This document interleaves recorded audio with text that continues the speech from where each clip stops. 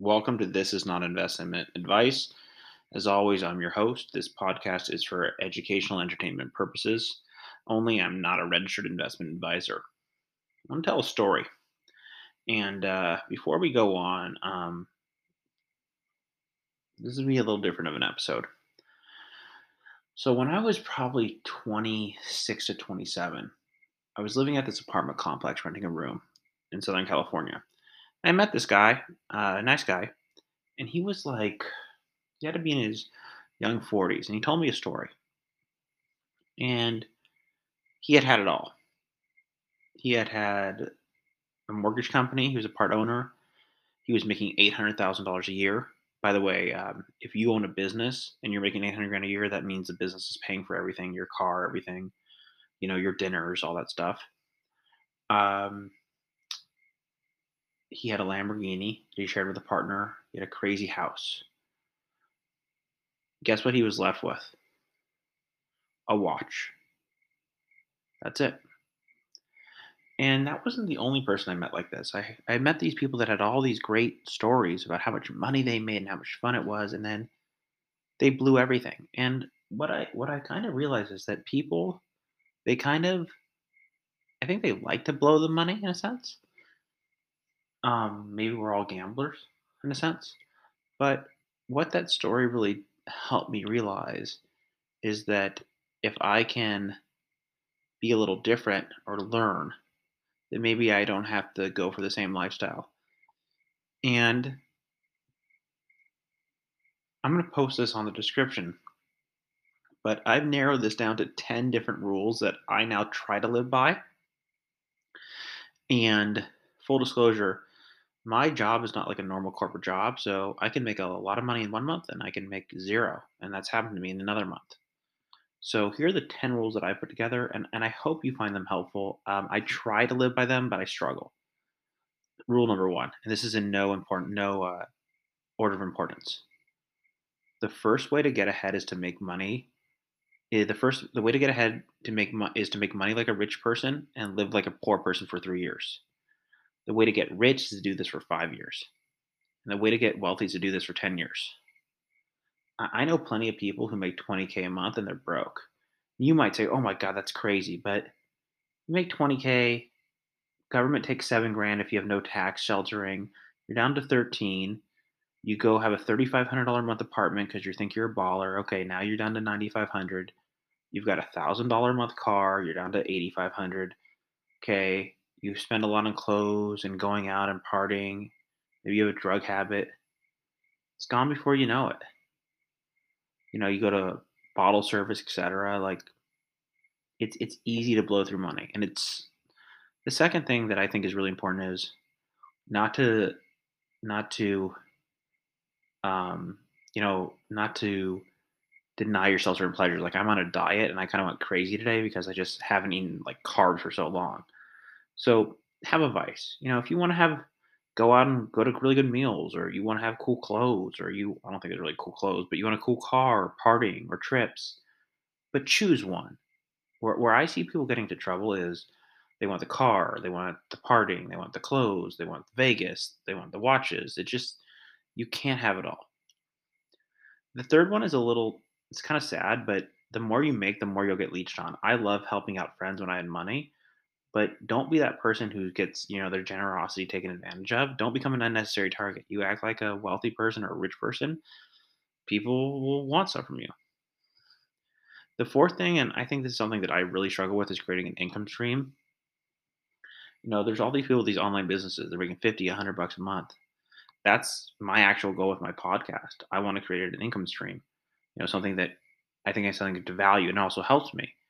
But I would say, create some kind of income stream, $100 a month, something where people are sending you checks. Rule number five: there's 100 people at a party, 95 people there send checks to people, five collect them. You want to be in that five. And what I mean by that is, if you're an investor and I'm sure you're listening to this because you want to or you are an investor, you want to be the person that takes checks in. And that kind of thinking is really, really important. And it might, when you go spend something money on something stupid, you say, maybe I don't want to do that. Maybe I want to put that to my investments. Um, this is my personal opinion on six. If you buy real estate, buy the shittiest house in the nicest neighborhood.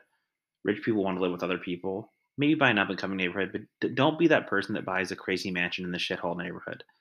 I see this quite a bit, and I wish I had listened to my mom on this. Like, most bad neighborhoods stay bad. If you're buying a neighborhood, like, hey, it's up and coming and you want to go in that transition, I get that. I've done that. But don't buy in a neighborhood that don't go say, "Hey, I have a budget and I can get a 4,000 square foot house in the middle of nowhere, where no one like where the houses aren't valuable or in the ghetto." Or they say, "Hey, get a 2,000 square foot house in a really nice neighborhood." My belief is get the 2,000 square foot because appreciation is the game that I'm in for real estate. Um, Rule number 7, don't tell your bosses or coworkers how much Bitcoin or your investments are. It's gonna create like envy and investment. And I know as humans we love to brag, but just don't do it. Um, the seventh for me is kind of a very interesting idea, which is staying away from drugs. I've seen this people ruin people's lives and other like crazy habits. Like for some reason, in Southern California, it's a big thing to do, be a party animal. But I just would say just the amount of horrible pain I've seen, and also the money. Drugs bleed people for money. It really, I mean, people can just spend everything. There's, I think a guy called Scott Storch. He was a producer. He said he was making $30 million, I think, a year, or $20 million a year, and he spent it all. Spent it all. Drugs, girls, all this stuff. My ninth rule: don't be an asshole. Bad karma. I think that's a pretty simple way to live life. Try to be a good person. I struggle with it, but I think that should be the goal. And my 10th rule: if you have tons of money, spend some money on yourself, but help some people like that help you. I think what would make you happier is giving your parents a vacation or a car versus yourself. Or take your friends out to dinner, maybe, that the people that really care about you. And those are my 10 rules. And what I would say is this: what's really important is understanding why it's for me it's so important to live by these rules. And I was having a conversation with someone today, and this is going to go into a bit of a rant, but think about the trends that have happened in the last 20 years, people. Interest rates have gone to zero. They just keep going down. Debt keeps going up. The wealth divide, I saw a stat that the wealth divide between, and I did a podcast on this, the wealth divide between the top 400 richest Americans and the bottom 50% of Americans. And just picture that. Picture that. The top 400 richest Americans, you could fit those people in an apartment building versus 150 million people, 160 million people. Not only have the top 400 richest Americans had a lot more than the lowest, but the difference now has gone up by 300%, 3x. So that means the guy who lives in Bel Air, behind the Ivy in Bel Air with a $30 million house, his wealth compared to the people on the streets in real purchasing power has gone up 3 times in the last 30 years. So he's got 3 of those houses now. Now, I believe that these trends will continue. And what that means is if you do not own assets, you're becoming poor or poorer. Think about the housing market this year, okay? I sold two of my properties. I was wrong. Let's just say houses, transitory doesn't mean stops inflation. Transitory means just the rate of inflation being high slows down. Doesn't mean prices fall back to where they are. So check this out. Let's say let's say houses go up. If you're a real estate person, let's say houses go up 2 to 3% a year, maybe four. But let's say just say three. That $1 million house that you want to buy, which is now in Southern California, is like a shit box. That's gone up by $30,000.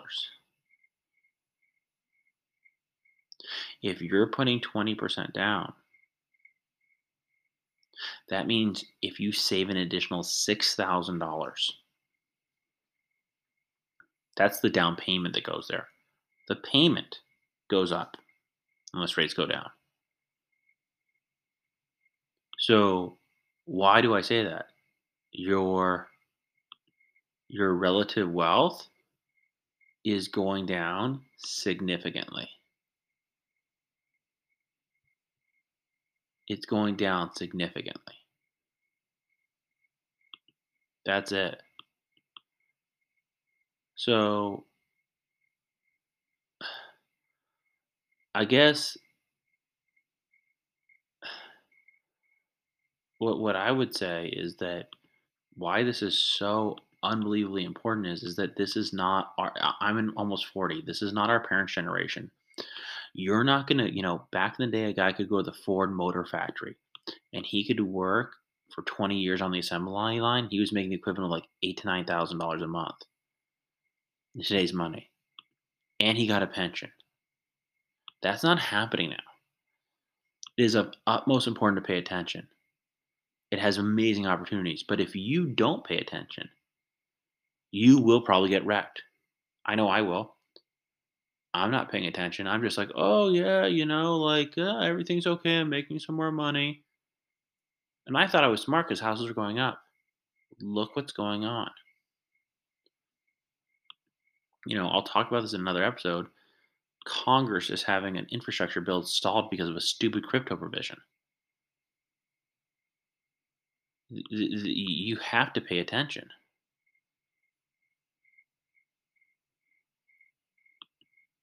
If not, you're done. You're shattered. And if the trends continue, you must get an asset or have at least a plan. You're going to have friends, and I know this sounds like a rant. It is a rant. You're going to have friends that say, oh, yeah, well, no one told me. I'm telling you, do some research. And if you say, you know what, I'm not going to do anything, great. At least you did the research and you said, you know what, I'm not going to do anything. But, if you don't do anything and you just decide, oh, I'm going to ignore it, you can't really blame other people or no one's going to care. It's on you. And that to me what is utmost importance. After 2020, I saw what happened. I never had life be the same. It couldn't be. The rules didn't make sense anymore. And the reason I think saving is so important and not spurging is because I think you're going to see it. You're going to see people that are going to, you know, I personally believe that crypto is going to go a lot higher and then it's going to crash. I've shared this thought with my friends. I love Bitcoin. I absolutely, and I'm not a trader by any nature of the book. I've been burned before, but that doesn't mean that people are not going to get burned with crypto. That doesn't mean that. And people are like, well, this time is different. I don't know if this time is different with regarding, you know, people having massive leverage. Is it really different?